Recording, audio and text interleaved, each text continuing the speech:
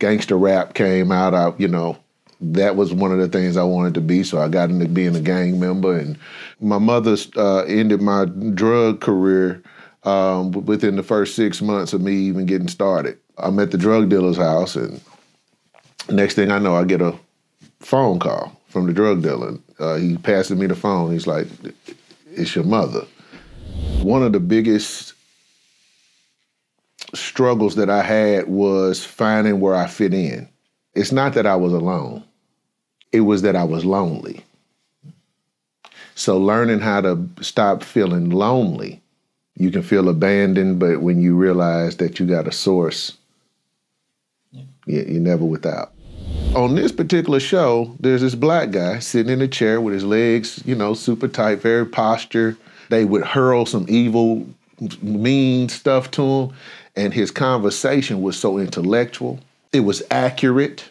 He could take what they said, turn it back around, and let them see themselves. And I'm sitting there and I'm like, who is this? Like immediately, I heard nothing about Islam. I didn't hear any of that, but I just knew. They said at the end, Louis Farrakhan. I said, this the guy? They said, you got to give up pork. You got to give up, like literally just running down alcohol, all of that. And I was like, oh, okay. That day, I gave everything up because I was always interested in religion, right? But no answers when I was little. I wasn't getting answers. It was always like, well, God works in mysterious ways. The beautiful thing that I loved about the Allah Made Me Funny comedy tour was you had a microcosm of all of these communities, and each one of them made major milestones that made Islam respected. We had to educate our community that it's okay to laugh. I always say, let your hair down, so to speak, sisters. Please keep your hijab on. But let your hair down, so to speak, or relax. Because even when somebody, if you know that you relax, the flaws are shown, right? But that's a blessing, because if you're amongst people who genuinely love you, which should be our community, that actually love us, then you can have someone correct your behavior.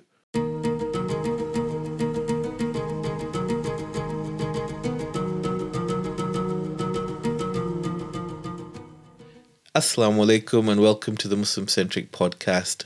My guest today is American Muslim comedian Azeem Muhammad, and he is one of the original members of the Allah Made Me Funny comedy tour, which was founded by Preacher Moss, who I interviewed recently.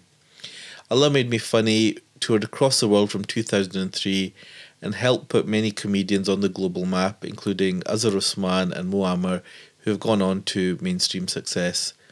It was a significant tour because it was after 9/11, when many Muslims in the West were struggling with their own identity and where they felt they could call home. Azeem was visiting Glasgow and I was fortunate to spend the day with him. He has an amazing story which he shares, and I love his authenticity and his honesty during today's conversation.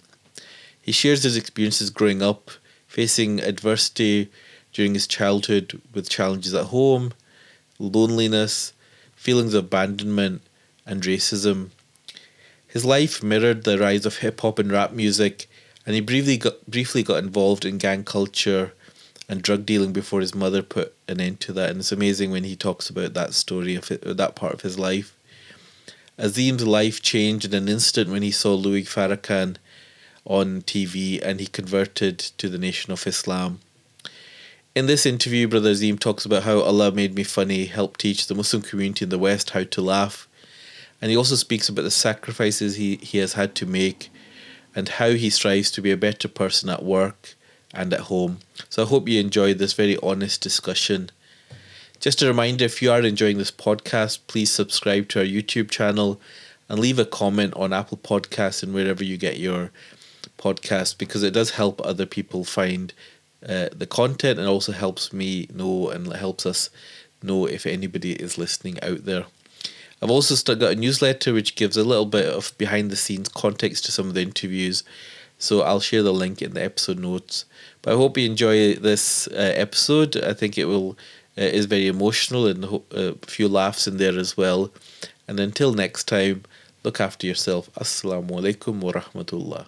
So, assalamu alaikum, Brother Azeem. Wa alaikum salam, bro. How you feel? Yeah, good, alhamdulillah. So, thank you so much. It's really been a really good opportunity. You're in Glasgow for a comedy tour, and we managed to hook up. And it's quite fortunate because recently, as you know, I interviewed Preacher Moss. Yes, the incomparable Preacher Moss. And that's how we kind of connected a little bit. So thank you so much for your time. I'm really looking forward to it and hearing a little bit around, a bit about your life and what's got you from where you started and where you are just now. Yeah, man. Thank you for having me. I really appreciate that.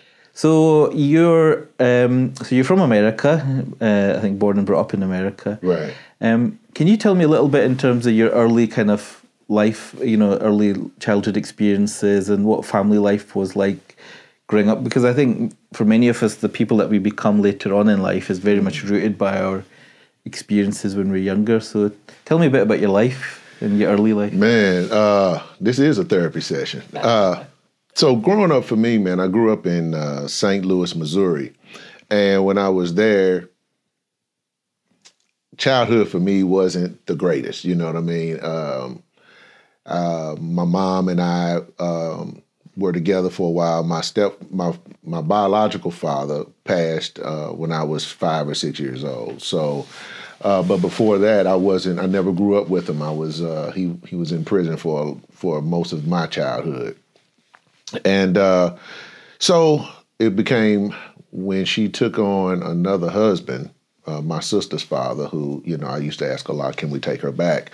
That used to be the running joke, if I could send my sister back, because I lost a lot of gifts once she came. She cut into my gift allotment.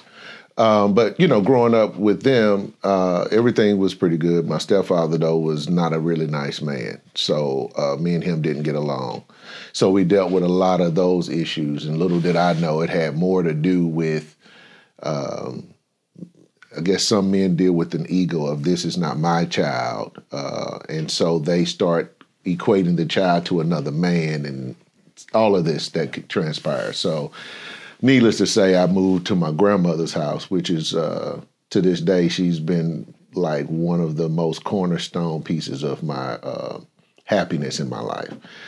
Most of my happiness came from being with my mom or being with my grandmother and my uncles and aunts. And so from the time I was about 12 or 13, I lived with my grandma, moved over there, and really started kind of figuring out my life. So for me, I was pretty much always an introvert, even though people think I'm an extrovert, because I wanted friendships, I wanted friendships. So I would kind of act out to get the attention, but I was the kind of guy that would overdo it. So I was the guy that was too cool to be a nerd, but too nerdy to be cool. And I always tried to accentuate the cool side as opposed to the nerdy side. And but I was a book lover, been a book lover my whole life, a music fan. And those were the two things that throughout my whole life were constant that I could count on. Books and music? Books and music. What sort of music? Man, everything. But jazz, hip hop, of course. Me and hip hop share the same birth year. So those two particular musics in particular, because I played the drums growing up. So I always felt like with jazz, you could put your own narrative to the music. Even though the music itself had its own conversation, you could kind of add your own narrative to that. So music gave me that chance to have that longing for relationship. So it was always soothing when I was anxious and things of that nature. So got into... Go ahead. Yeah. No, I was just going to interrupt, but I was just wondering a little bit around when you said you were kind of that introvert, but maybe coming across as an extrovert, and I think you often see that actually people that have gone on that perform or that in the public eye, over time you realize how introverted a lot of people are. And I think it's more complex than just being a total introvert and extrovert. And I think I find that fascinating as well. Yeah, I think there's a flux in it, right? Yeah.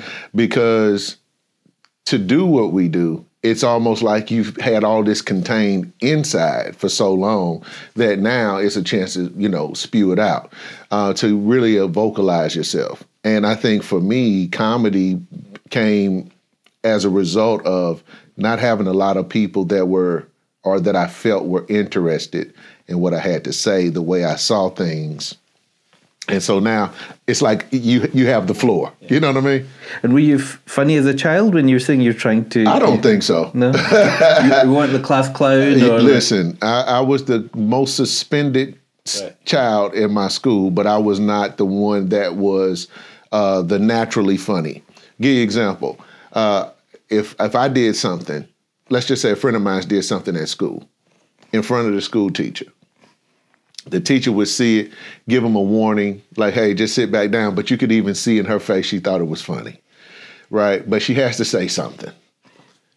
I do the exact same thing, maybe to another degree, a little higher. Going to the office, I'm sent home. I could never do it right, you know what I mean? So for me, it was really difficult, you know, because again, I'm trying to fit in as opposed to just being good with who I am. And who I was not the one that wanted to cut up in the room, but was just starting to notice that these are the people that are getting noticed, the ones who create a little bit of mischief or what have you. So, yeah. And do you recall, I mean, it sounds like there was a lot of adversity you were facing growing up, particularly in those early years when, I guess as a young child, you're trying to make sense of everything and usually you want a bit of stability. And I mean, do you remember what impact that had on you? Were you quite a quiet child? Did you kind of become a bit introverted in yourself, or did you seek friendship and belonging, or what? I mean, what do you think? How you coped with everything that was going on around you? Man, that's a good question. I think for me, one of the biggest struggles that I had was finding where I fit in. So even amongst my friends, I don't really feel like, when I look back at it, I don't really feel I had friends. I had people that I played with, but they were friends with each other, but I really always felt myself as the outsider. And I think it really dealt with a lot of issues of abandonment, you know, when I think about everything. So I was always starting to want to please people so that they wouldn't ultimately leave me. Does that make sense? Yeah. You know, and it wasn't until I became older as an adult, and maybe in my 30s, that I started realizing you don't have to worry about people leaving you, you know, because that's not your call. That's outside of your control. But it made me start realizing I had control issues because you wanted the people. So now you're trying to hold on to them. So you're trying to control it. You're trying to control an environment. You know, it's similar to setting up like the studio. You want to make sure that you got the lighting right. Thank you to the brother. You want to make sure you got the sound right. But if something's not within your control, how do you then handle it? So it made me very anxious because I felt like even in those environments, I was conducting myself in accordance with the way that I thought people wanted me to be, not realizing that maybe they actually see me for who I am and genuinely like that person. So I think it caused me to be a conformist for a very long time, to the point where when gangster rap came out, that was one of the things I wanted to be. So I got into being a gang member and wanted to get into selling drugs. So I started doing that because these were the things that I thought, this is the pattern. Even though my father, may Allah be pleased with him, passed as a result of doing those very type of activities. So, you know, I think growing up, those were the things that I dealt with, and wanting to be included. Even though my core, the way I was raised, none of that was remotely even in my circle, you know. So it just, you know, it really put me in a very weird way because I still knew better and I still wasn't even very successful with any of it. You know what I mean? It's like when you've really been raised in a particular way, no matter what you do, you're not going to be the best at it if it's not in accordance with that lifestyle that you came up in. And was religion or faith present when you were growing up in that early days as a child? It was. I mean, growing up, I grew up as a Christian. So my grandmother and my mother were Baptist. My father's mother, she was Catholic, so they had their own little difference. I'll never forget the first time I went to a Catholic church, and I went in and I saw them putting water on. And I was like, "But didn't we take a bath?" And I didn't. She was like, "No, you need to put a little water on your head." I was like, "But I've washed my face. I'm not. And so my grandmother, and my mother, they were Baptist. So I would go to Sunday school and learning about the Bible. My grandmother was very, very religious, very faithful woman. That was my great grandmother, and my grandmother same way. And so they always took us there. And even though it wasn't, I wasn't a Bible thumper, if you will use those terms, but I was the kind of person that wanted to still read the Bible. Like I would read it, and remember going to Sunday school asking really interesting questions as a child. Like, they talked about Adam and Eve, and their first two children were Cain and Abel, and it was the only people on earth. And I'm like, but then how did anybody have more children? So, in Sunday school, I was like a disruptor, but not in a bad way. I never acted out in that particular element. I literally was curious. Like when I learned about reproduction and things of that nature, I was like, if the only woman on earth was Eve, then how could you have more children? How could her children, who were boys, have more? So you're quite a curious child and just wondering what happened. Yeah.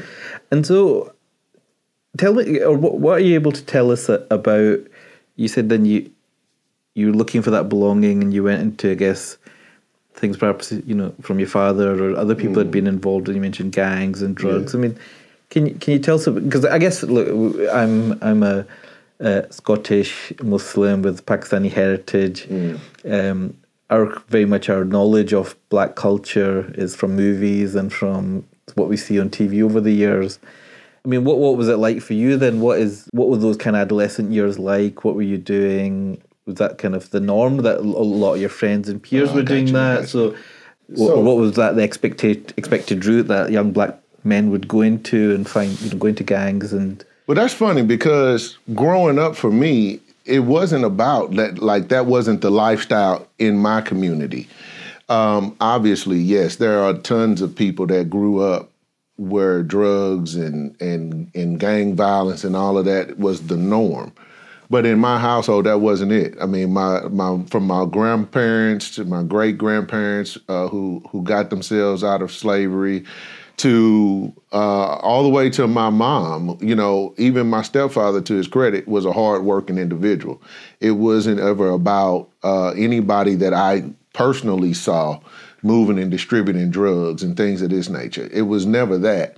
But as I was growing up, this is so interesting because it's almost like the evolution of Azeem equals the same time as hip hop coming into being, because 1973 was the advent of hip hop. It was the birth of hip hop. I was born in 1973. At this same time, there was a consciousness within hip hop. So you had people who were amazing, like, of course, the originator of rap, African Bambaataa, and you had DJ Kool Herc and so many of these people. You had a group called Grandmaster Flash and the Furious Five who created The Message. You had people like KRS-One who were sharing knowledge, Rakim Allah, who was just always talking to you about different things, about the faith, about being a better human being, helping your community, right? So Chuck D and Public Enemy and Chuck stuff. D, all of them, all these giants were really doing something positive. So it gave you, I always call it subliminal suggestions, right? Because I'll never forget, Rakim said, he said, all praise is due to Allah, and that's a blessing. With knowledge of self, there's nothing you can't solve. At 360 degrees, you'll evolve, right?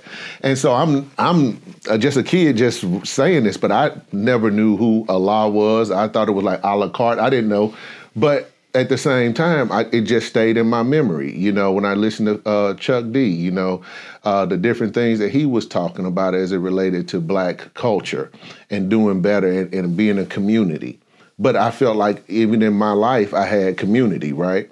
But then right at the time when I was becoming an adolescent, getting into my teenage years, now the advent of rap shifted from that mindset, and then the powers that be that started realizing there's money to be made, and that this is getting into the messages in the minds of the youth with being positive. They introduced gangster rap. Yep. So then there was Ice Cube and Ice-T. So these are early 90s and stuff, is that right? This is Late about 80s? 85, 86. There was this movie called Colors that came out. And Colors was about gang activity in South Central Los Angeles. So you had the Crips and the Bloods. We go to the movies, we see this, and immediately, as soon as the show was over, it wasn't about walking away with a message of, if you get into this life, death is going to follow you. That wasn't the message. The message was, you need to get into gangs, and what is crack cocaine? So we immediately went back to school choosing sides. Now for us, it's more of like fun. Like this is going to be Crips and Bloods. I like blue. That was one of my favorite colors in my life. I chose to be a Crip. A lot of people at my high school, they were wanting to be Bloods. Whereas initially we thought this was like cool. We started later finding out that's the next thing we know. We hear about crack cocaine. So the album by NWA came out, Dope Man. And now the music is like almost a trance type music. You know, black people and brown people, we rhythmic people. We love music. And so if you put a beat with something that sounds good as a rhyme, not message wise, but just giving you the music opens you up to receive a message, right? So now you're getting this message about dope and the girls like it, and you mix this with puberty and things of this nature, and nobody to say, wait a minute. This message is not what you want. You know, the music is good, the sound is good, but the words and what weight words carry, right, is relevant in there. So enough to say that was the thing that started making so many of us who were raised properly to start becoming following the course of hip hop almost. Like, and literally at the advent of West Coast rap, or as I call it, gangster rap, at the rise of that, they started silencing the East Coast or the consciousness rap. So that died down, and the only thing that they started raising up was this other type of mindset of activity. When in reality, yes, it was just another segment of the community, but it started to, they took the muffler off of that and they put the muffler on positive rap music. And so that was almost where the advent of the change of my mindset started going. And I think especially during your teenage years for all of us, a large part of being a teenager is finding your identity, isn't it? And finding your tribe, metaphorically and literally, you know, is that, you know, who are you? You know, the questions of where do you belong? Who are you?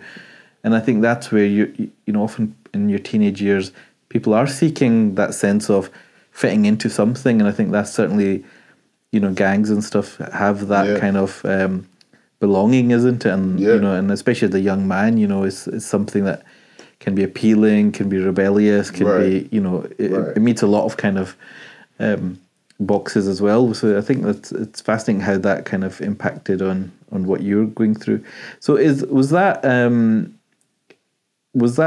something that, I mean, how did that go down at home, and how did others? Did it have an impact in terms of, you know, people around you and what you? No, you know, it definitely wasn't something that was going down at home. My mother was not having it. My grandmother was not having it. My uncles, they were like, we your gang, we your tribe. There's none of that.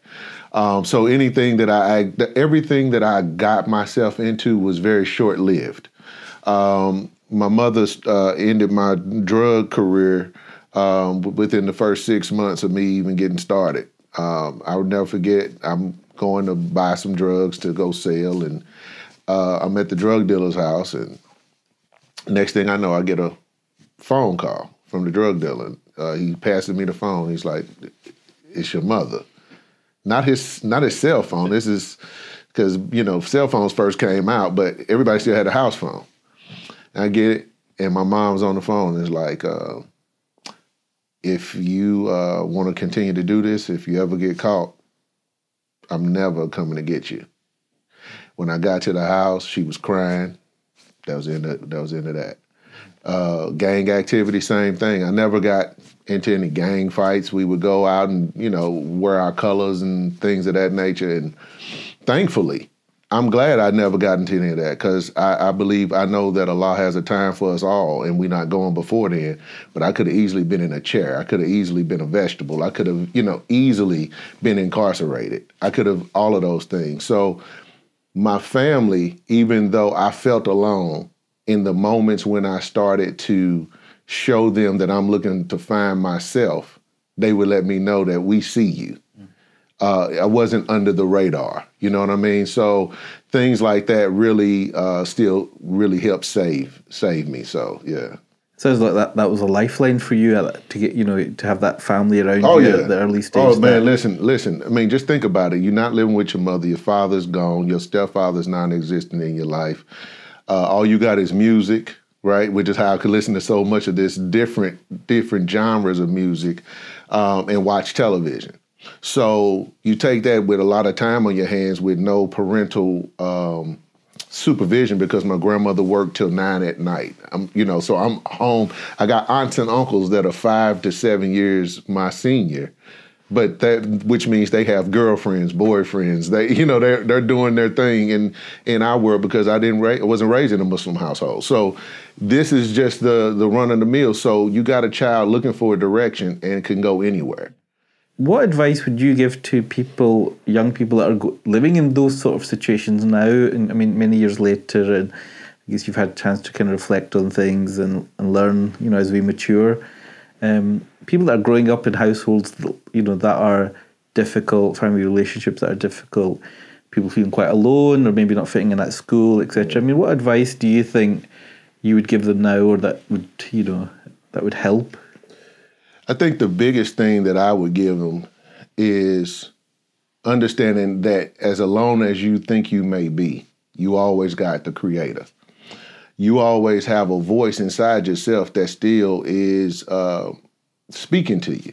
And to me, I believe that that's Allah. He said He breathed into us His own inspiration at our own beginning. So He's always with us. So that person that you hear that's telling you, hey, don't do that, that's Him. Mm-hmm. Even when you're going through your darkest moment and you still feel like you want to keep pushing, that's Him. Figure out a way to keep turning that voice up and drowning the other ones out. And it's talking to other people, being candid, not feeling afraid that you can't tell somebody that you're struggling. I remember coming up when I was 8 or 9 years old. I don't even remember how I got to this point, but I was very vocal. I remember fighting all the time, and I remember telling my mother, I said, I need to go talk to somebody. This is 81. Like this is, and in the Black community, there is no you going to counseling. But I've always felt like you have to speak up, because had I not spoken up, I probably would have turned to drugs and alcohol. I believe that a lot of people turn to these things because they're holding so much in, and you got to take the pressure off the valve. And talking to somebody, there's somebody in everybody's life that they can trust. No, that's excellent advice. Did you face much racism growing up? I was just thinking about that the other day. Even though we grew up in when I lived with my mom and my stepfather, we lived in a mixed neighborhood. So we had white people and black people. The black people finally was able to move in, and then they started slowly packing up. But we had two white families in our neighborhood. Now, this is the funny part. The two white families probably made more money than all the black families. So it might have been 14 of us. Yeah. And our families still didn't make the amount of money that these two made with one person income. I never forget, this is one guy, white man. His name, I can't remember his name, but his sons were Tim and Harold. He worked for McDonnell Douglas. Okay, this is now Boeing, but he worked there. They had a bowling alley in their basement. If we wanted to play any sports, they were the only ones that had the baseball bats, the baseballs, the gloves, the proper baseball. We use broomsticks as baseball bats.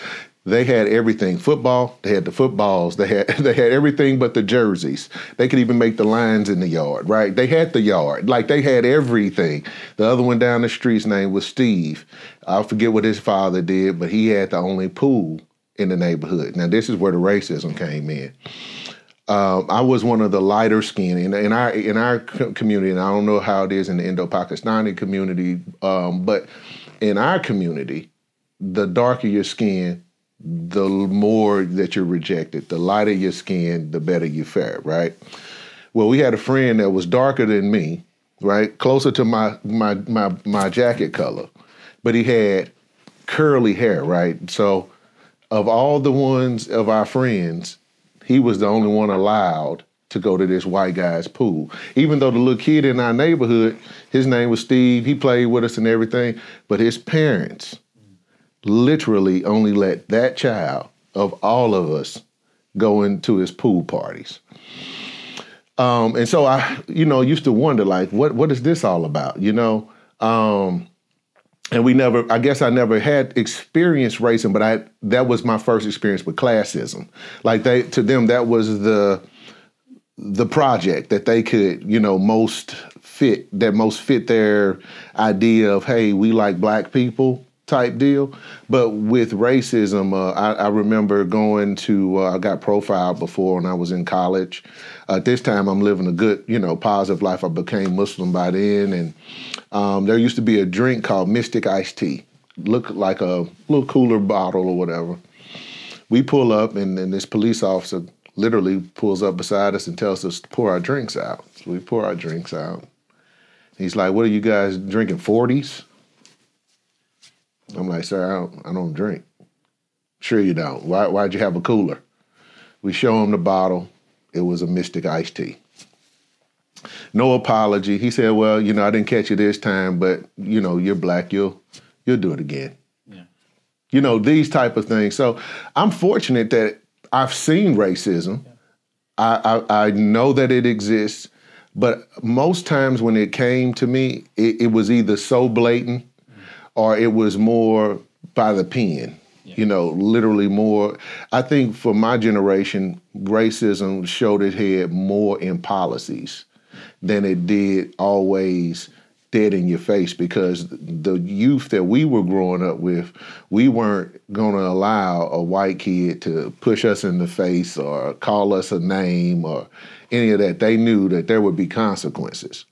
And so even though the white people were the minority in our neighborhood, the fascinating part of it was that when it came to power, influence, and wealth, they were still the top 1%. Yeah. And it's that structural racism as well, isn't it? And the one that you can't see sometimes, which is also as dangerous. And we'll maybe come back onto some of these things. But as you know, this is the Desert Island Discs. Yeah, so, Desert Island Gems, actually. I'm sorry, I don't know this. I'm a comedian, and we in here having deep conversation. No, we'll come back to that. So I'm going to cast you away to a desert island, and you're going to take with you some gems that will remind you about important parts of your life as well. So what's your first gem that you would take to this desert island? Now, outside of this, we can't take the Quran, right? That's already going. That's a given. That's already okay. We good then. Okay, because I'm like, everything else is just a bonus. So the first gem, and are these physical things? No, just ideas. Ideas, thoughts, quotes, etc. that have meant something to you throughout your life. So the first one I'm going to say is a statement that I heard when I first became Muslim. And it was called, the quote is, "Accept your own and be yourself." Accept your own and be yourself. The reason why I would take that with me is because if I'm in a desert island That I'm by myself. So I need to figure out who I am and make sure that I remain and be mindful of that identity. Because sometimes when you're to yourself, the sound becomes even louder, right? Filled with a lot of insecurities, a lot of doubts, a lot of fears, but also a lot of intuition, a lot of creativity, and a lot of growth. And so to keep my sanity, I would have to remember, just accept who you are, which is first a servant of God, right? And then realizing that as creative as he is, I'm creative. As able as he is, I'm able. Because as long as I remember those things, I'll not lose my sanity. That'd be my first thing. That's beautiful, and I'd love to hear more about that. So, you've told us a bit about your, what life was like growing up, and then I think at the age of 17 you became a Muslim. Yeah. Tell us about your story. How did that come about? How did you become a Muslim? So crazy. When I say crazy, I really do believe that Allah has a true plan for us, right? Because the way I'm going to tell this to you, you would be like, this would be a story, like a storybook. But remember when I was telling you how I would hear about Chuck D and I would hear Rakim. So all of this is going on in my life, right? I remember I made a radio. I took a cassette tape. I know this is probably before some of the people in this room's time, but there was a thing called cassette tape, and it was a Walkman. I took the Walkman and I took 2 speakers that my uncle threw away out of his car. I wanted a boom box, but I couldn't afford one. I took let's just say a Harrods, if I'm being generous, an upscale box from a department store. Cut 2 holes in it, put the speakers there, ran some wires from this Walkman, turned them into a way that they could play through these big speakers, spray painted the box to look like your own boombox. my own boombox, right? And so, believe it or not, even though people laughed, I literally would walk up and down the street with this little box, even though I couldn't carry it like a handle. I had to carry it like a baby. But anyway, I was listening to Rakim. And on this tape, it had Rakim and it had Chuck D on there. So I'm probably about 13 years old, maybe 14 at the time. And there was a song where Chuck D said, it was called Bring the Noise. And he says, Farrakhan's a prophet, and I think you ought to listen to what he can say to you. What you want to do is follow for now. All of the people say, right? So when he's saying this, I hear this, and then I hear this, all praise is due to Allah, and that's a blessing, right? I'm hearing this on Rakim. But I'm just singing along, and for some reason, it's just resonating with me, right? So I get to high school. I'm trying to, be in this gang or whatever. I go to a new high school. I get into a class, and the teacher said, you got to do an autobiography. I mean, not an autobiography. You got to do a biography about somebody, a black leader or something. So everybody was doing everything on Martin Luther King, what would I call the standards, right? You know what I'm saying? Just the standards, which basically lets me know you don't read. Now, in elementary school, and in middle school, I remember picking up this book called The Autobiography of Malcolm X. As I said, I was always a reader. So I remember reading this book when I was young. It was just a book for me, but I knew who Malcolm X was, right? But then all of a sudden, I was like, you know what? I don't even want to do that. I'm going to do this on who is this Farrakhan guy, right? So I go and do this whole research, go down this rabbit hole, and on this time they have microfilm. And at this particular high school, to have microfilm in the high school was an elite high school. So I get that, go through all this stuff, and I'm like, oh, this is a real person. Like, I'm thinking I'm just being a troublemaker. I'm being a mischief, because this is the kind of person I was. I would always do the extreme. So I started reading all of this, and I was like, oh, okay, cool. I'll get to it. But at this time, I also get into a fight at high school. So I get kicked out for fighting at this high school. At this time, I'm not living with my mom and my stepfather, but the high school was zoned in their neighborhood. This is what age? 16. Okay. So when the principal and them told me I was suspended, pending whether or not I was going to be kicked out of the entire school district. And in Missouri, if you get kicked out of a school, you're not allowed to go to any school, like in that area. So if you live in a particular district, if they kicked you out, you can't go back. So I go over to my mom's house because she hears that I'm getting suspended, but she wants me to be over there when she gets home. So my stepfather happens to be there. He opens the door and he's like, and me and him did not get along. He's like, what's going on? I was like, I got suspended. And he's like, man, you need to go upstairs and listen to this dude on TV. Maybe he can put something into your head because you just, And I was like, I don't even like you. Like, why are you even talking to me? And neither one of us was feeling each other, right? So here's a guy that I have no respect for telling me to go listen to somebody when if you'd have been who you should be, I could have listened to you, I go in there, and it's the Phil Donahue show. And, Donahue always would rip his guests a new one when he would get on there, right?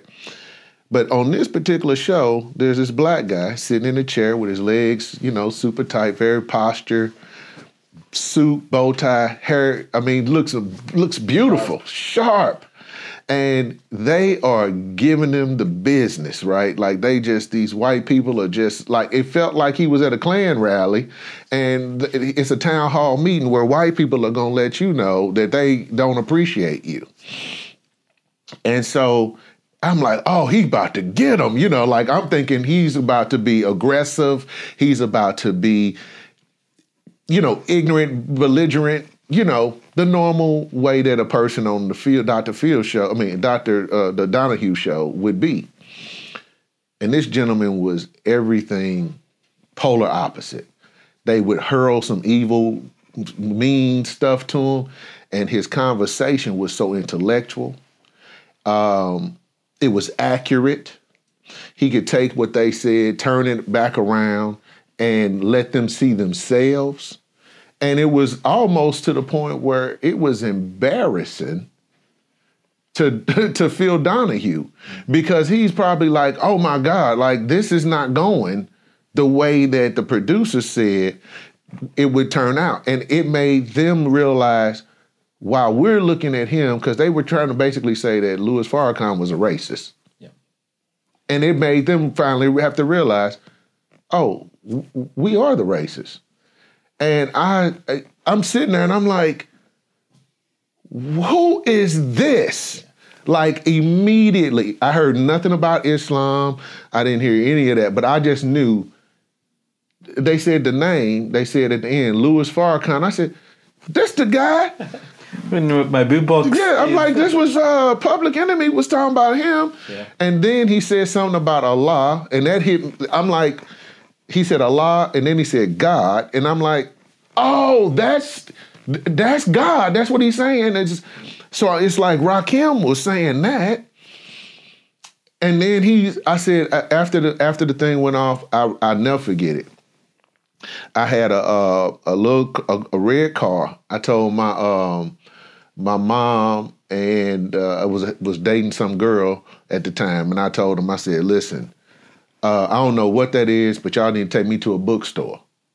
I went to the bookstore and I was like, listen, I just saw somebody named Louis Farrakhan on TV. Where can I find out more about him? And it was a black bookstore. And they were like, oh, yeah, you can get this book called Message to the Black Man. So there was some other brothers that was in this store. And they were like, oh, you interested in Minister Farrakhan? I was like, yeah, I mean, I just saw him on TV and he was amazing. I'm trying to learn. They's like, yeah, he's a Muslim. And I'm like, what's that? They said, you got to give up pork. You got to give up, like literally just running out alcohol, all of that. And then they said, and girls, I said, you can't be with girls? They said, well, you can, but you can't, be disrespectful and have frivolous relationships. And I was like, oh, okay. That day, I gave everything up. Really? I just was like, let's do it. They took me to their house. They gave me a Quran. Took my shahada in an apartment. On that day? On that day. That day. Like, literally, I was like, done. Done. Because this is amazing, right? So then I started going to the mosque, and then I went to like 4 or 5 different places because I was always interested in religion, right?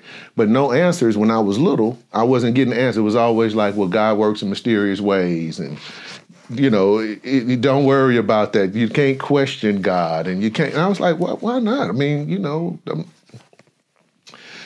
So the long story short of it was when I started asking questions, I was actually getting answers. Certain things that always seemed weird to me. I love history. I love knowledge. And there I was quenching my thirst. You know what I mean? It was like, man, this is refreshing. Learning about like different things. Why you don't celebrate Halloween. Why just the little nuances of things that I had been doing my whole life. And now where I used to feel where I wasn't, I didn't fit in, I felt so comfortable. Like for people that did not even know me, pick me up like basically off the street and just like, open their door. I was like, this is, in the time I was living in, and especially in St. Louis, black men were dying literally in St. Louis every day by gun violence. And to go up to some other young black men who are in suits and selling final call papers and selling pies. And I mean, I'm like, who? And then to find out that these guys used to be some killers. And, then you also had some that were intellectuals, some of them that never seen the streets. But to see people that under normal circumstances, if something of a greater and higher magnitude would not have come into their lives and their hearts, could have murdered you, And to hear them allowing somebody when they're offering them a paper to tell them to get out of their face for they hurt them and they like have a blessed day. Like, so did you get into all that? Were you really committed to from that point forward, I had the suits on, the bow ties. I had my hair brushed over with the part. I'm in the streets selling final calls, selling bean pies. I went back, so I got kicked out of one high school. And this story here kind of ties into why I always tell Muslims, get to know all our scriptures. Because through knowing all of the scriptures that Allah has given to all the people in the world, you'll build friendships that you never would have thought you'd have. So the Bible study that I used to go to, right? When I got kicked out of high school, I couldn't go back to school my senior year. But my mother remembered the principal of the high school that I normally went to before they moved. He just so happened to be the son or a deacon at the church that I grew up in. His father was the preacher there. So she tells him that we used to be members of that church, whatever. My son got kicked out. Can you give him a chance? I'm not even allowed to go. Because I'm not living in that area. This man said, yeah. He said, as long as you come back with a positive attitude, but if you get in trouble one time, you're gone. But I had just become Muslim. So the guy that they remembered where I was, wearing a blue rag in my back pocket or I was cutting the fool every day, I came back to school, first day of school. This is when I knew I had my own identity. I came to school in a suit. I wore a suit every day. I wore a suit and slacks 4 days a week. I would wear jeans 1 day a week. I carried a briefcase instead of a book bag. And everything went from yeah, no, to yes, sir, no, sir. How you doing, brother? What's going on, sister? To all of my peers. So everybody where I was on the lowest rung, I ended up becoming the guy that was, instead of a gang member, I was a gang mediator. I ended up getting an award, a scholarship for the most improved student in the whole school. And this whole thing, and to the point I used to try to do dawah every day on everybody. everybody in that school became a bean pie eater. They became a reader of a final call. And then to the point in my accounting class, her name had a teacher named Miss Shanklin. I used to try to teach the sisters, don't wear red lipstick. That's something that prostitutes used to have to wear. All of this kind. They were like, what? I'm like, yeah, sister, you don't need that. You're beautiful as you are. You don't, blah, blah, blah, blah, blah. She used to say, okay, if you can just be quiet Monday through Thursday, on Friday, every Friday, I'll allow you to speak to the class. And I used to do dawah and speak to the class and read speeches like from Minister Farrakhan and other imams every Friday. It was like I held Juma, didn't even know it. I was holding Juma in accounting class every Friday, just so I would be quiet. So yeah, it had an amazing change, wasn't it? Yeah, And it gave you the discipline and the focus. 180 degrees, man. And whereas I never went to school and did good in my regular homework every day, but I was always a C student, even though I had an A mind, because from that particular point, I went from that to just being able to get straight A's, Yeah. Did you know Minister Farrakhan over the years then, or have you met him? Or I've only met him 2 times. I met him twice. But over the years, I've had opportunities where I'm always in the room, whether it was holding security for the minister or, being at different events and helping out and just helping to make things possible whenever he came to our city and stuff like that, yeah. And one thing that I've been reading a bit more about is particularly the story of, which is fascinating, about Imam Warithuddin Muhammad, and I guess after Elijah Muhammad, passed away, and then what the story was around that. Yeah. Do you feel that the whole Nation of Islam has evolved over many decades? Has it changed a lot? What's your kind of analysis of? Okay, but first, when you say evolved, can you tell me a little bit more about what you mean by that? Or how it's changed, I guess, since the 70s, or because obviously that was a big change, wasn't it, when Imam Warithuddin Muhammad kind of took it in a different direction, and then Minister Farrakhan came back and kind of put it back to the tracks of what everybody was familiar with. I think here's the thing. I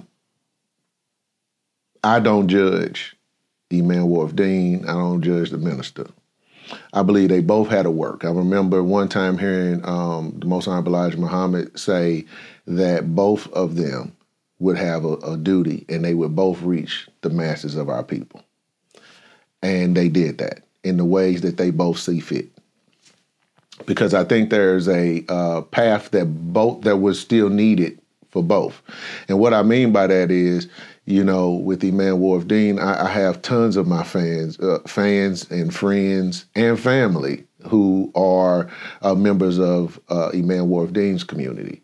But also, of course, I was raised in the Nation of Islam community. But everybody says the same thing. At the end of the day, we both believe in Allah. We both believe in Prophet Muhammad, peace be upon him. May Allah be pleased with him as well. The thing for me is I don't get into the labels. That was the path that was best for me. When I first came into Islam, I had literally, no joke about it, I had literally 3 communities pulling me, saying that this is where I need to be, right? But as I went, the reality was, why can't I be at all the communities? Because I came to Islam because I noticed where Christianity was so fragmented. Everybody feels like they got the right practice of Christianity, but it's Christianity at the root of it. Whereas with Islam, you felt like there was no one. With Islam, it basically accepted other people's religion. If you were Christian, alhamdulillah. If you were a Jew, alhamdulillah.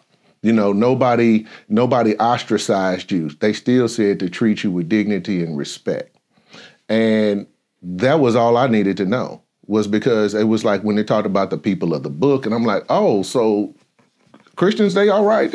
Yeah, but this is more of a full unadulterated scope of what Allah is given. So I'm like, oh, so I can be Muslim, I can still read the Bible, I can read the Torah, I can do all. Okay, this is where I need to be. So for me, when it came down to why I chose the Nation of Islam, was because that was the people that actually came and did dawah with me and took the time out and really got me on a path. They gave me the structure that I felt that I needed. And there's a group of men and women in America that need that level of structure, that need that level of discipline, from whether it's how to eat, how to think, giving them something to do at all times, right?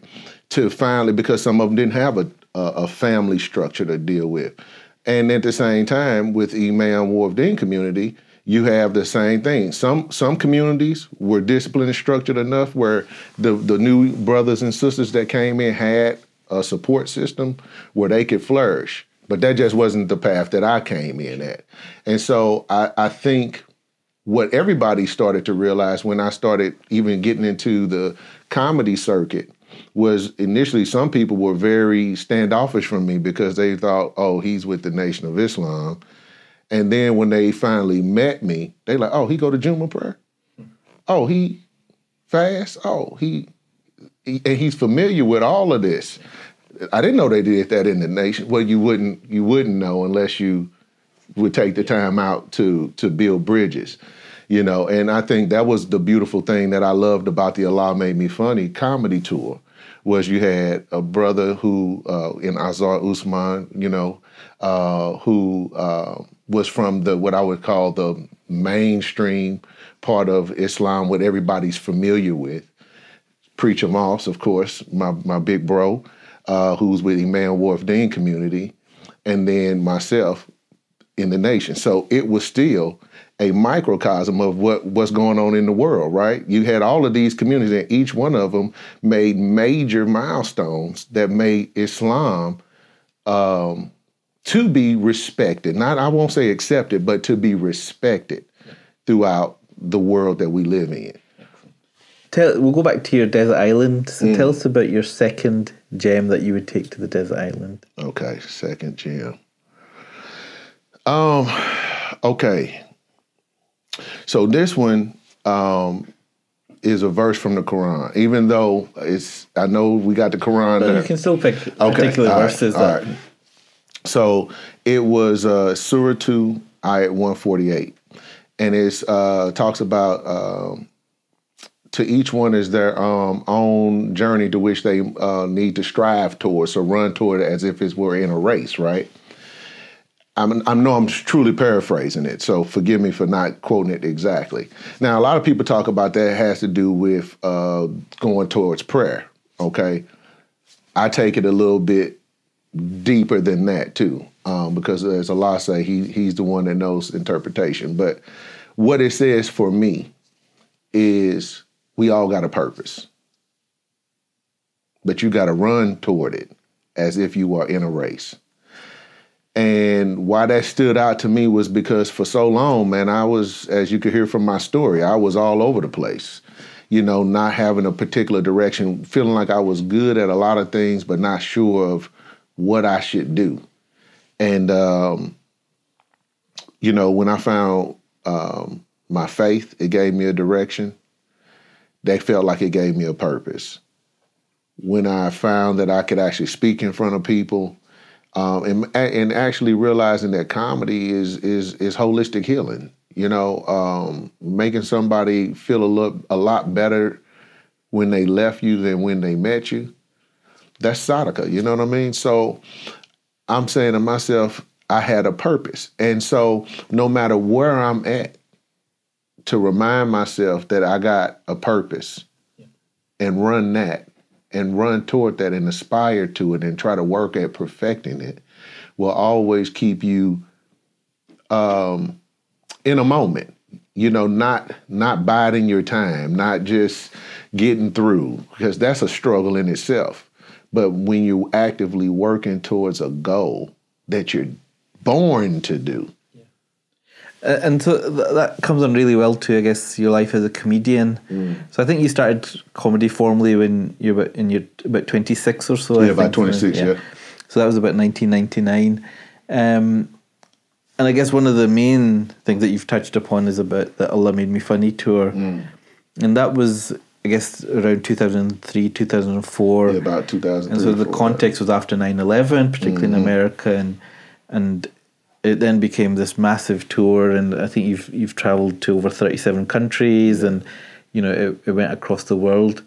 So tell us a bit about, I mean, how did you find those kind of days in the Allah Made Me Funny? You talked about how all three of you, had came with very different audiences and also bring different things to the table, and you were able to come together for that.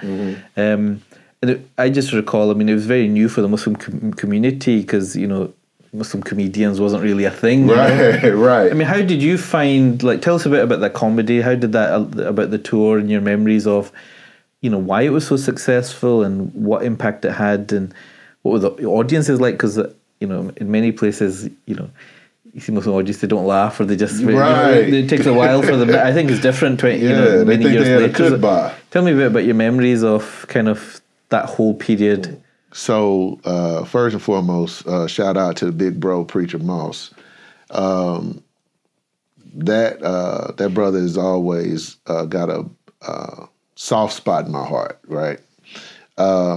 Because if it wouldn't have been for us both being Muslim, I'm not gonna say that Allah Made Me Funny would have never happened because that was written, but I don't think it would have happened when it did. Preach and I met actually at a non-Muslim function. We were both at a comedy club in Madison, Wisconsin called Funny.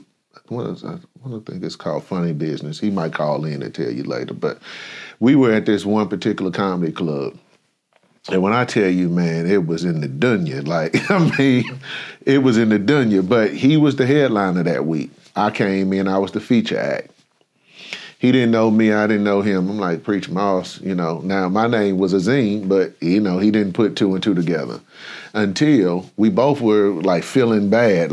And he was at the bar, and I was like, man, I just wish I'd had got me some, all I said is I wish I'd have got me some hot tea or something. And he said, I think they got some apple cider. And I was like, oh, cool. I was like, praise be to Allah, right? And he's like, you Muslim? And I was like, yeah. And he said, me too. Assalamu alaikum. I was like, walaikum salam. And from that moment, we just hit it off. That whole weekend was he and I doing shows together. And when I left, he gave me some tapes from Imam Wharfdeen Muhammad. So we just stayed in touch.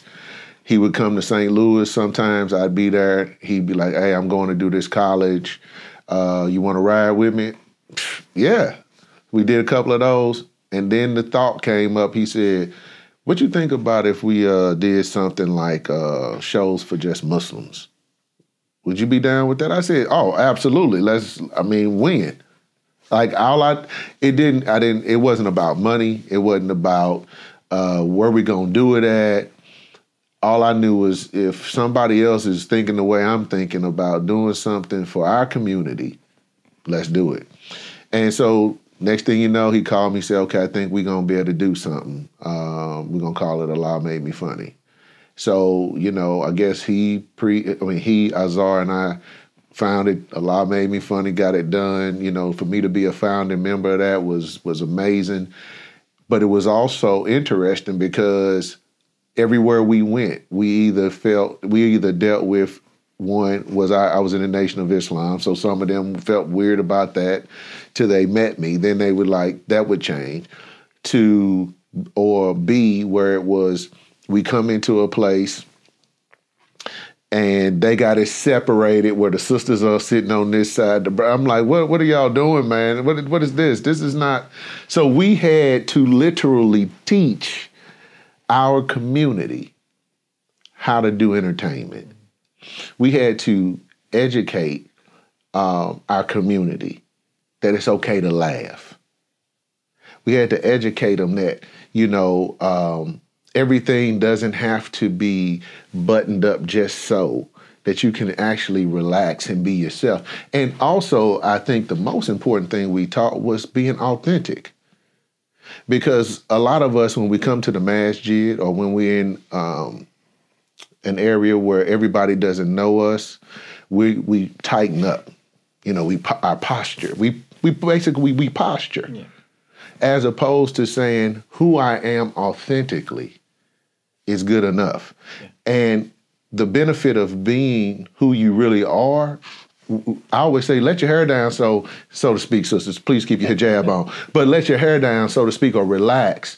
Because even when somebody, if you know that you're relaxed, the flaws are shown, right?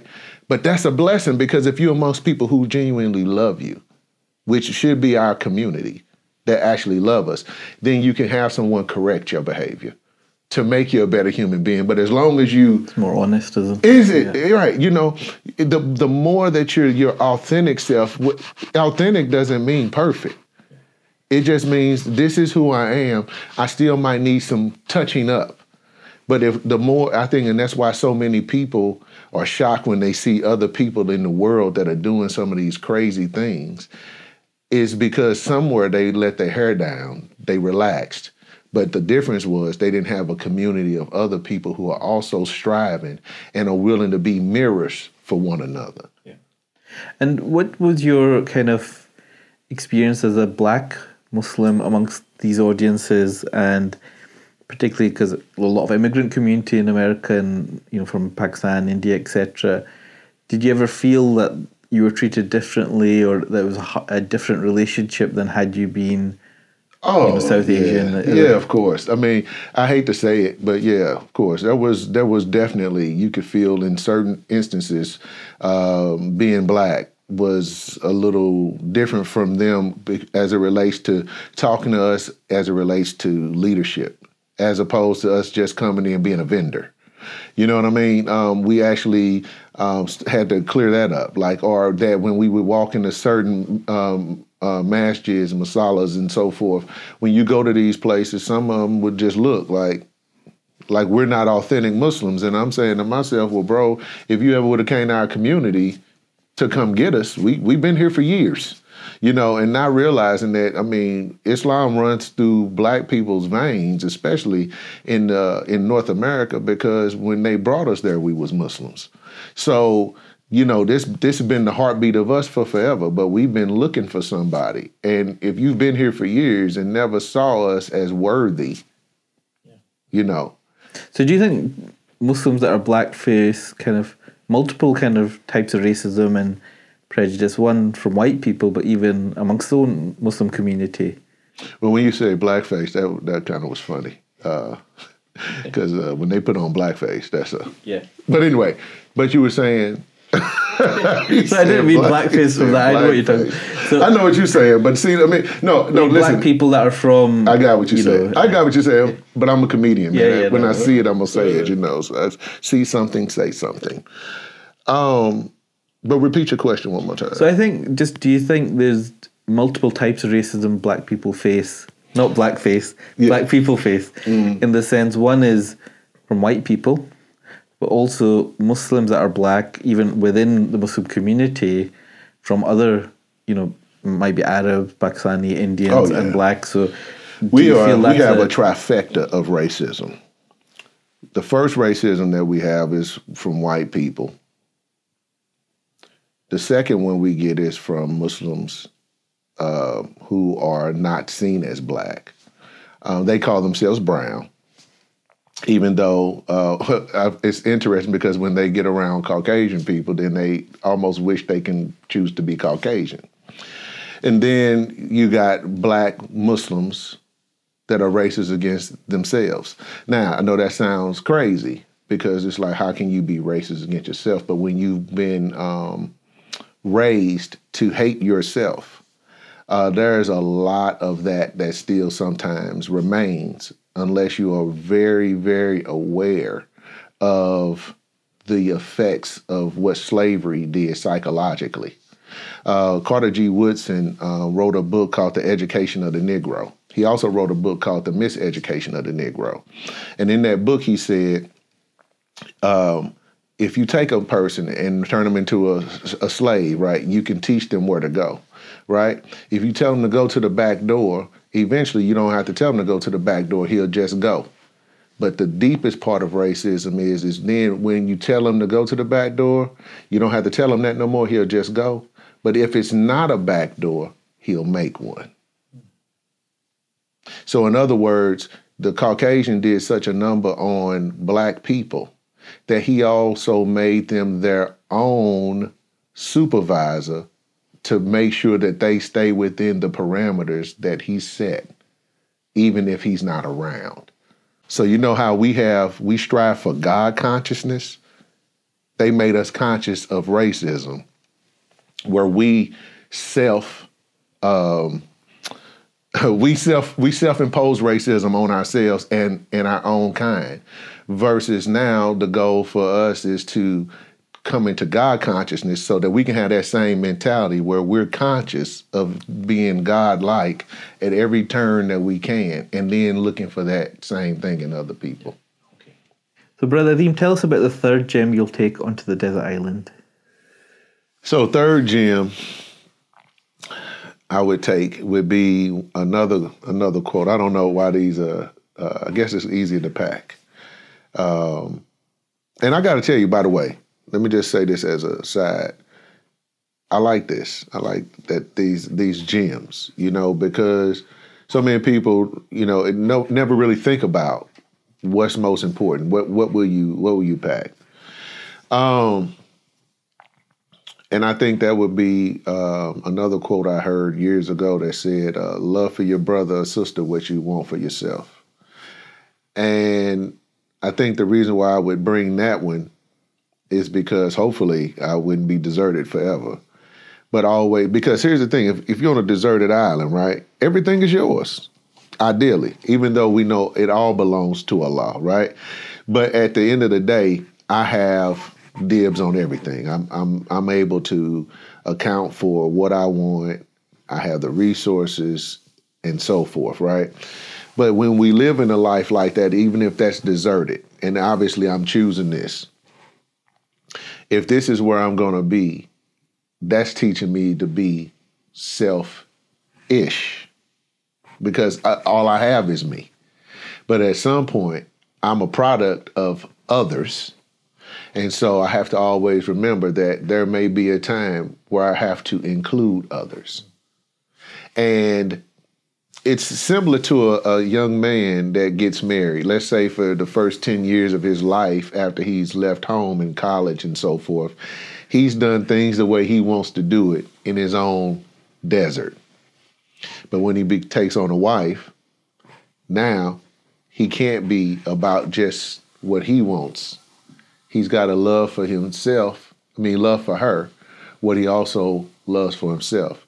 That means he has to be open.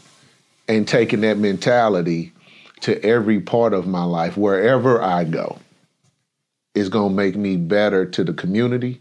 It's going to make me appreciated by others. And even if it doesn't, it's always going to be pleasing to Allah, because loving for other people means that I'm going to be a giver, because I want to receive. Yeah.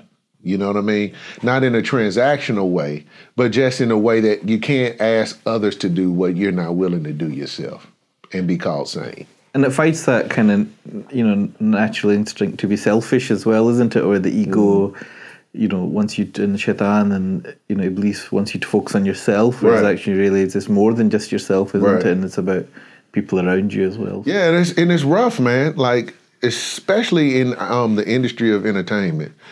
It's really, I heard one of my heroes of hip hop, Busta Rhymes, just did an interview, and I just heard him say, when you following your purpose, you got to be selfish, because it's yours. You didn't, and so many people, especially when it comes to relationships as entertainers, a lot of entertainers get divorced. we call them casualties of war but I almost call it casualties of purpose. Only because art in and of itself, or whatever it is that you do, let me not just be trivial and just make it about entertainment, but whatever it is that you do, right? We got an amazing audio tech guy right here.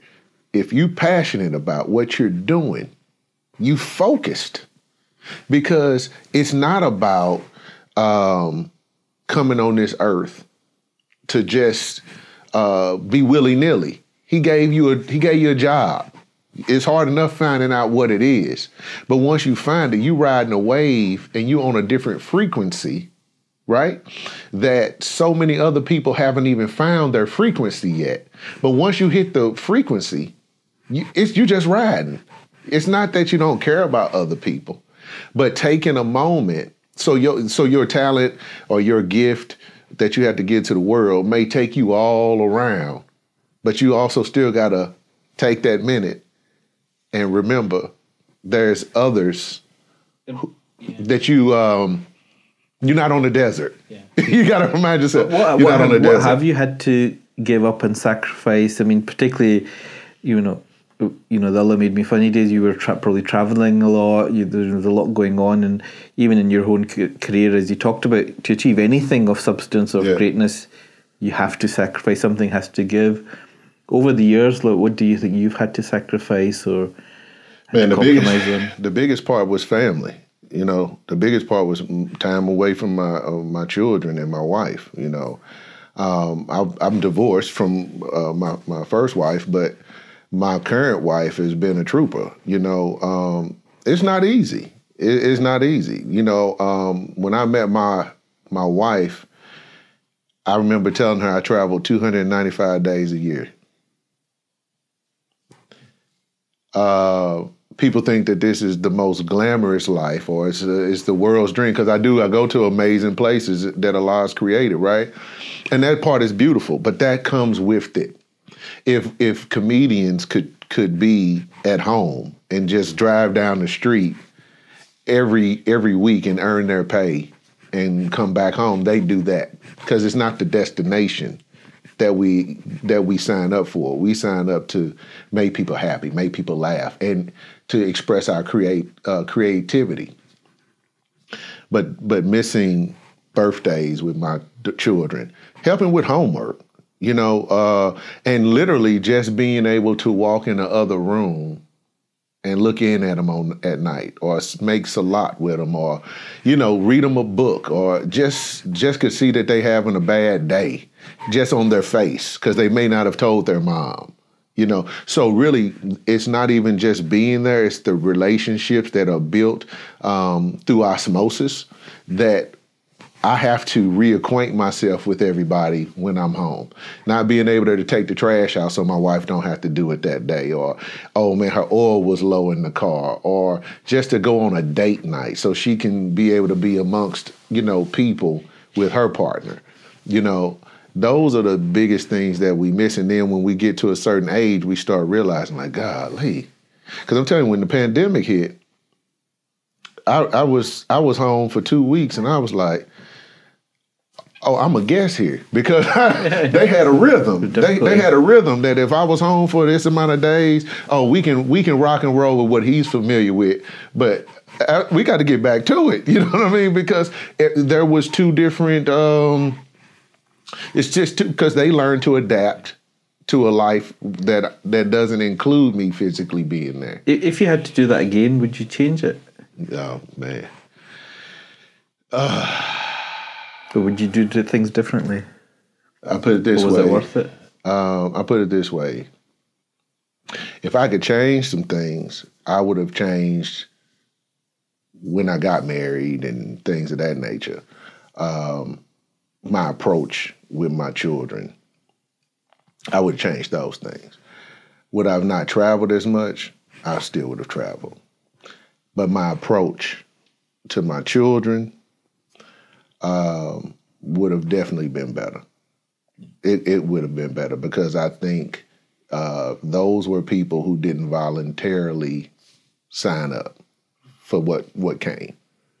So I would have done more to ensure that they knew and put more systems in place that would have allowed, hopefully, a better relationship, because some of those do suffer as a result of my laser focused ability of what I would assume was this was a way that I generated money to take care of their needs, but also realizing that you got to balance that with emotional support, you know, and with their children. So they don't get it until they become adults, but it ain't promised that neither my children nor I would get to this point where we could be able to reflect.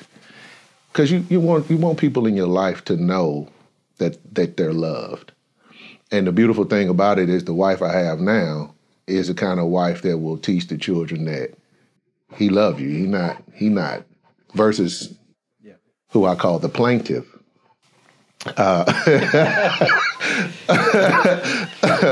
Where that, Careful you don't end up in court now. Oh no, Careful what you say. that's fine. At least she would be the plaintiff then. But in many ways, it's really true about what they say: the hand that rocks the cradle rules the world. Because the power that mothers have to give children that nurturing point and parameters in their lives gives them a better perspective, right? So that if you do have a spouse that travels quite often, it might, to the child, feel unfair. But if you got the mother there that's saying, hey, it's not about he don't want to be with you. This is how he keeps these lights on. And this is how you eat and these types of things. And also using it as a tool to say, depending on whatever Allah calls you to do, you might find yourself in this situation as an adult and things of this nature, helping them to see, you know.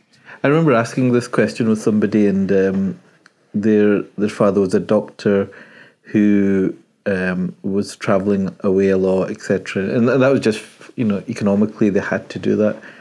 And one thing that he always said, it was more about the quality of time when he was home, because I guess it's cuts both ways, because you get people that are physically present, but if they're not emotionally or psychologically present and not meeting the needs of the family, that always. So I think finding that balance is always a challenge for all of us, isn't it? But it's also, you know, people might be, you know, have to travel for work or might be absent, because I think you do have to sacrifice something. Yeah.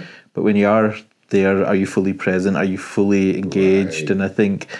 I think it's incredibly difficult, you know, balance for anyone. You hit it on the head, man. It was, this gets back to, I'm a music guy.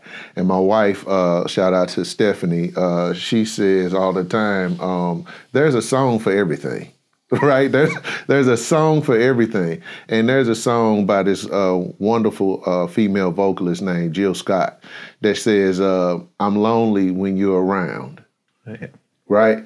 I'm lonely when you're around. So again, you got to be physically and mentally present, right? And actively engaged if you're going to do anything. Brings me to another point with another gentleman who really helped me in personal development. His name is Jim Rohn. May Allah be pleased with him. He's gone now, but this gentleman was dropping gems his whole life. And I remember listening to something that he said. He said, if you work away from home, when you're away from home, be at work when you're at work. Be at home when you're at home. He said that's the best advice I can give anybody that works as a traveler in whatever their profession is. Give all what you got to give when you're with your work. Do focus on that so that when you're home, don't make it about work. You're present. Yeah. Don't be at dinner with your wife, texting with your agent. You had 2 weeks to get with me about XYZ, or at least give yourself dedicated time to check your email and your text messages. But when you at dinner, you know. So yeah, you got to find that balance. Fantastic. And tell us about your next gem.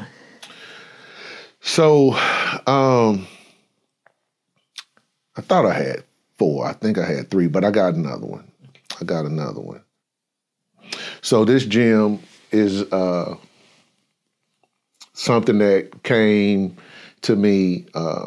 One of my best friends, even though we probably spent 2 days together in our entire time of knowing each other, has been, I personally believe, Allah tells us all the time, be careful how you treat people because you might be entertaining angels unaware. He's one of those. This brother, no matter whenever I'm feeling down or distraught or whatever, this brother sent me something in a book. And in this book, it says,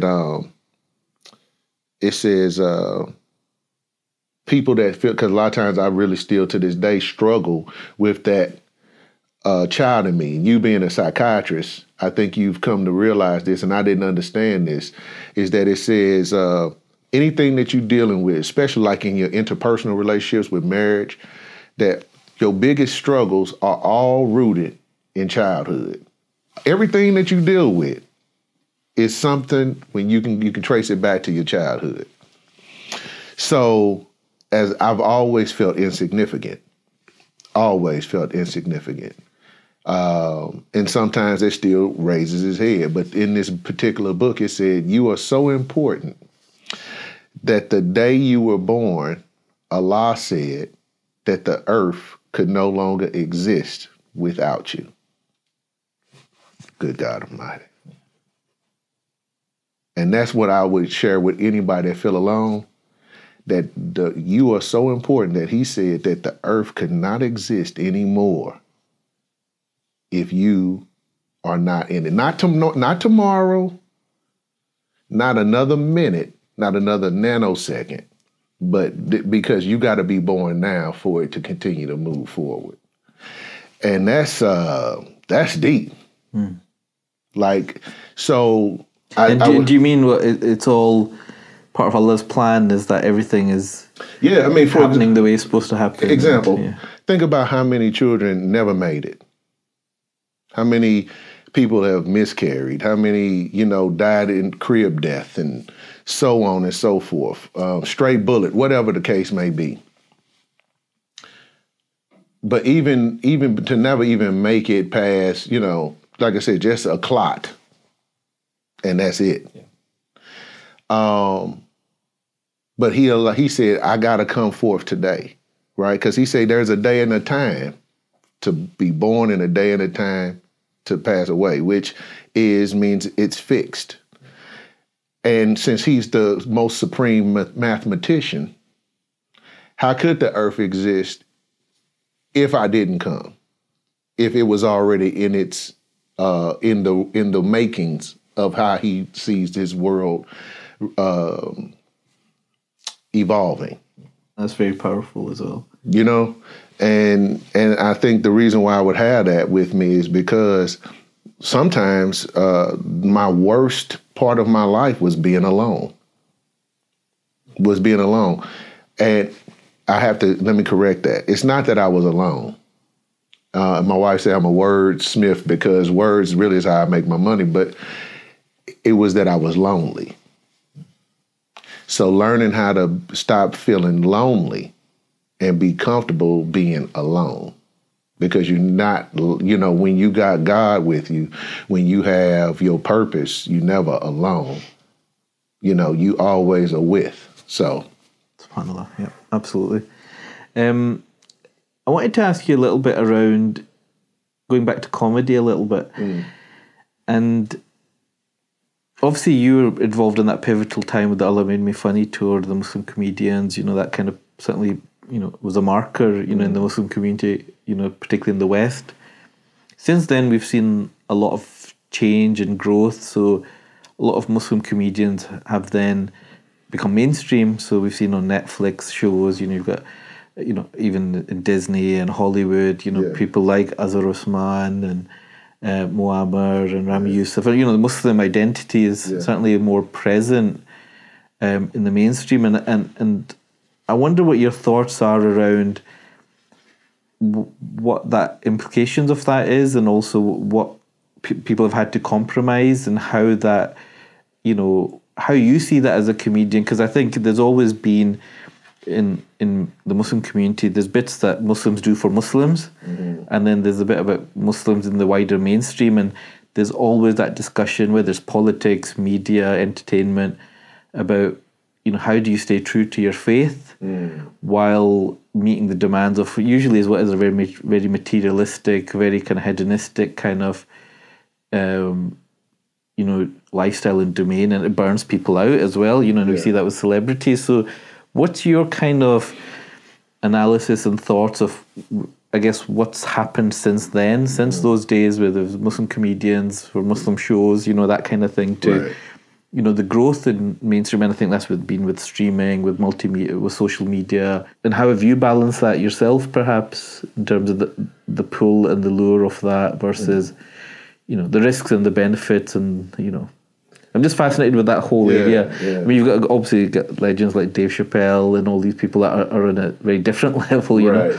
But, you know, I think that whole domain, you know, it's fascinating. It's a really good question, you know, because even though Azhar Usman, Preacher Moss, and myself defined the space as called Muslim comedy, there were already tons of comedians and entertainers who were Muslim, right? Or comedians who happen to be Muslim. And that's kind of how I've always, I've actually enjoyed being able to just say that. Because when you just say Muslim comedian, it sounds it's going to either come across as being very niche and come to the other comedians who are our peers in the space of that realm of comedy would either feel like, oh, they're not that funny. You know, they're not legit comedians. Versus where I grew up in working in the comedy clubs and things of that nature. So I know that when I became a comedian, I wasn't drinking, you know, I didn't smoke, I didn't do any of that. So I went into the space where everybody would go up, 90% of them would go up with a drink in their hand or a cigarette, and I just went up with orange juice or cranberry juice, whatever. I'll give you my secret recipe. But I would have this particular way, and I just went up and did my thing. I didn't curse when I started doing comedy. I was just straight, clean comedian, boom, boom, boom, boom, boom. But I'm going in mainstream clubs, so that's how I built my chops. So, whereas some of the comedians who are Muslim that have come since the advent of Muslim comedy still have not done it that way. They did it at the banquet hall or what have you. And so I think there's things that can come with that. Like, I still feel like you need the comedy club because it's real, right? Allah didn't teach us to become Muslims only to be with those who are already Muslims, right? He taught us to be Muslims so that we could go and change the world, right? You know, that we would basically be the example. Thank you so much for reminding me. But that's funny. But anyway, he's ever present. Yeah. But the reality of it is that's why I'm so thankful that I came up in mainstream comedy, because it taught me to be myself despite the environment. Let me impose myself on the environment instead of the environment bullying me to be that way. So I think, like, people who I really admire in this industry, one of them, if you've never seen this guy, he's a Muslim comedian, but he grew up in the non-Muslim conformist type of environment. He came up working in the comedy clubs. His name is Ali Sadiq. Is a U.S. comedian, I think out of Houston, Texas. When I tell you, that's one of my all-time favorites. But he's Muslim. But his goal is he's all around the world, sharing laughter and love to everybody, and doing it in such an eloquent way that I feel like anybody who's Muslim has to support this brother, because he really is setting a mark so high that it affords us the opportunity to have the youth look at him and say, wow, I can also aspire to do this.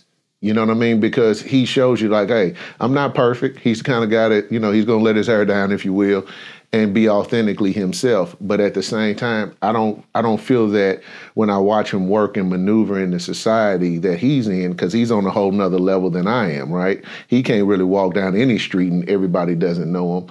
But at the same time, he doesn't try to have to be in everybody's lane. He knows his lane. He identifies as his purpose, which is his goal is to entertain you, but he's going to do it on his terms. And I think that I don't care what activity you want to do as an artist. If you want to be in films, okay? I mean, as much as I want to be an actor, you'll never see Azeem in a dress. That's not going to be Azeem, because you're never going to see me as a crack dealer, because that's not Azeem. The only way you'll see me as a crack dealer is if I end up changing.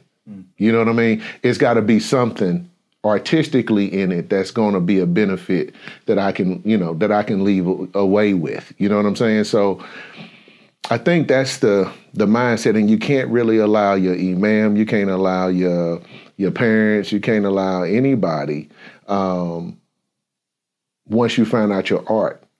That's what art is. If you're designing it right in the midst of it, they come in and say, what is that? That's haram. I'm not even done with this. You know what I'm saying? I'm not even done with this work. You don't even know where I'm going. You know what I'm saying? And you got to allow the artist to be creative. And then he or she can define themselves and say, is this a piece that I need to share with everybody, or is this a piece I need for myself? You understand what I'm saying? Yeah, absolutely. And again, being able to come do the Muslim comedy tours, that's what I love. I can do anything else, but I literally ask myself every year, let me do humanitarian work with the Muslim organizations and charities, because it gives me a chance to spend quality time with my Muslim family, one-on-one. I know tons of Christian comics who do mainstream, but they also still make time for their Christian community. I think that's imperative for us to spend time with our community and do that. So I can do the hijab piece, because some pieces I won't do in front of non-Muslims, because it would be the equivalent of saying certain things in a group that might already feel a slant against us anyway, or may have some weird ideological perspectives. So you have to use your wisdom, don't you, in terms of your audience? You got to, and that's the thing I love about comedy. It teaches you a lot about life. You got to read the room. And going full circle back as we come towards the end of this interview, which I have found fascinating, is if you were to meet a younger Azeem, so back in your teens, what would you say to him? You're worthy. Stop doubting yourself. I love you, and you will be loved.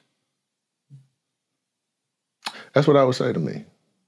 That's what I would say to me, because I feel like that was the things that I felt I had to prove. You know, everything you had to prove was physical, nothing mental. Nothing mental. And realizing that you can feel abandoned, but when you realize that you got a source, you're never without. And in terms of your legacy, I mean, how would you like to be remembered? Oh, man, that's a good one. A man who tried to right his wrongs. A man who loved his family and became a better man as a result of that. And I think the biggest one would be that he actually found and fulfilled his purpose. Because even still, sometimes even for myself, as much as I feel like this is my purpose, it still feels like there's a lot more that needs to be dealt with, needs to be done.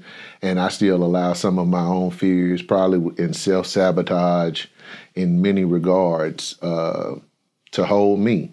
So that would be my goal. Because here's the thing: if my purpose is to be a father, then let me be the best father. Let me keep fighting that fight. Let me keep fighting the fight with being a great husband. Let me be found that even amongst my friends and even in my peers, that they all can say he's authentic. And as we come back to the desert island, so you can take a luxury item with you. What would that be? That's a lot of stuff. And it can't be anything with technology. So you're Yeah, I'm good with that. I'm good with the technology, but it's like,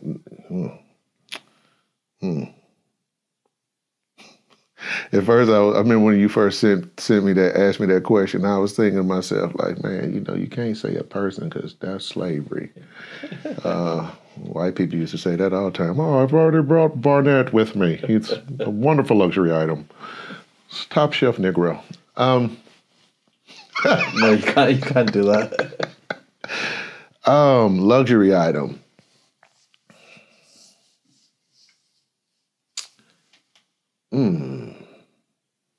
Something that would remind you of maybe people back home, or something you can't live without when you travel, or something like that. Man, that's a good one. So it would be one or two things. It would be a photo of my family, my children, my wife, my mother, my grandmother, because those are the people that in many ways have made me who I am. And so, because initially I thought about a book. That was like literally, like if I could take something, I'd have probably took a book. But I think I'd probably take the picture because I remember the book. You know what I mean? Like I can picture them, but it's nothing like seeing. Well, you can take both, so that will be your luxury item. And what book, apart from the Quran, what book would you take? Oh, okay. So, okay. All right. I can have two things. This he is so generous. Okay. Sure your name not Kareem. Okay. Anyway, I would take this book, and this book is called Secrets of Divine Love. And that book is really amazing because it really it talks about the faith. To me, it's like maybe it even explains it to Muslims and non-Muslims about what Muslims believe. Each of the pillars of Islam even talks about death, which is one of the biggest things. I have a big fear of this whole death thing, right? About self-esteem, about generosity, about, even with fasting. It explains it in such a way that it is a constant refresher course and an expanded knowledge base, I think, of what you should extract from, I would say, for lack of a better word, what you extract from pressing the words of Allah every time you read the Quran and every time you interact with somebody. And the bigger part of it is that, hey, maybe I come across somebody else who might need that book. Brilliant. So, Brother Azeem, thank you so much for your time. Man, thank you for having me. Thank you for having me. I need to get you back so you can get a bit of rest for tonight's performance. Yeah, got to get to work tonight. It's the first time in 5 weeks that I'll be performing. I took quite a bit of time off. Alhamdulillah. So please keep us in your prayers. Enjoy the rest of your tour and your ongoing work, and may Allah subhanahu wa ta'ala continue to give you strength and keep you safe and bless you and your family. So Jazakallah khair. Assalamu alaikum wa rahmatullah. Thank you, brother.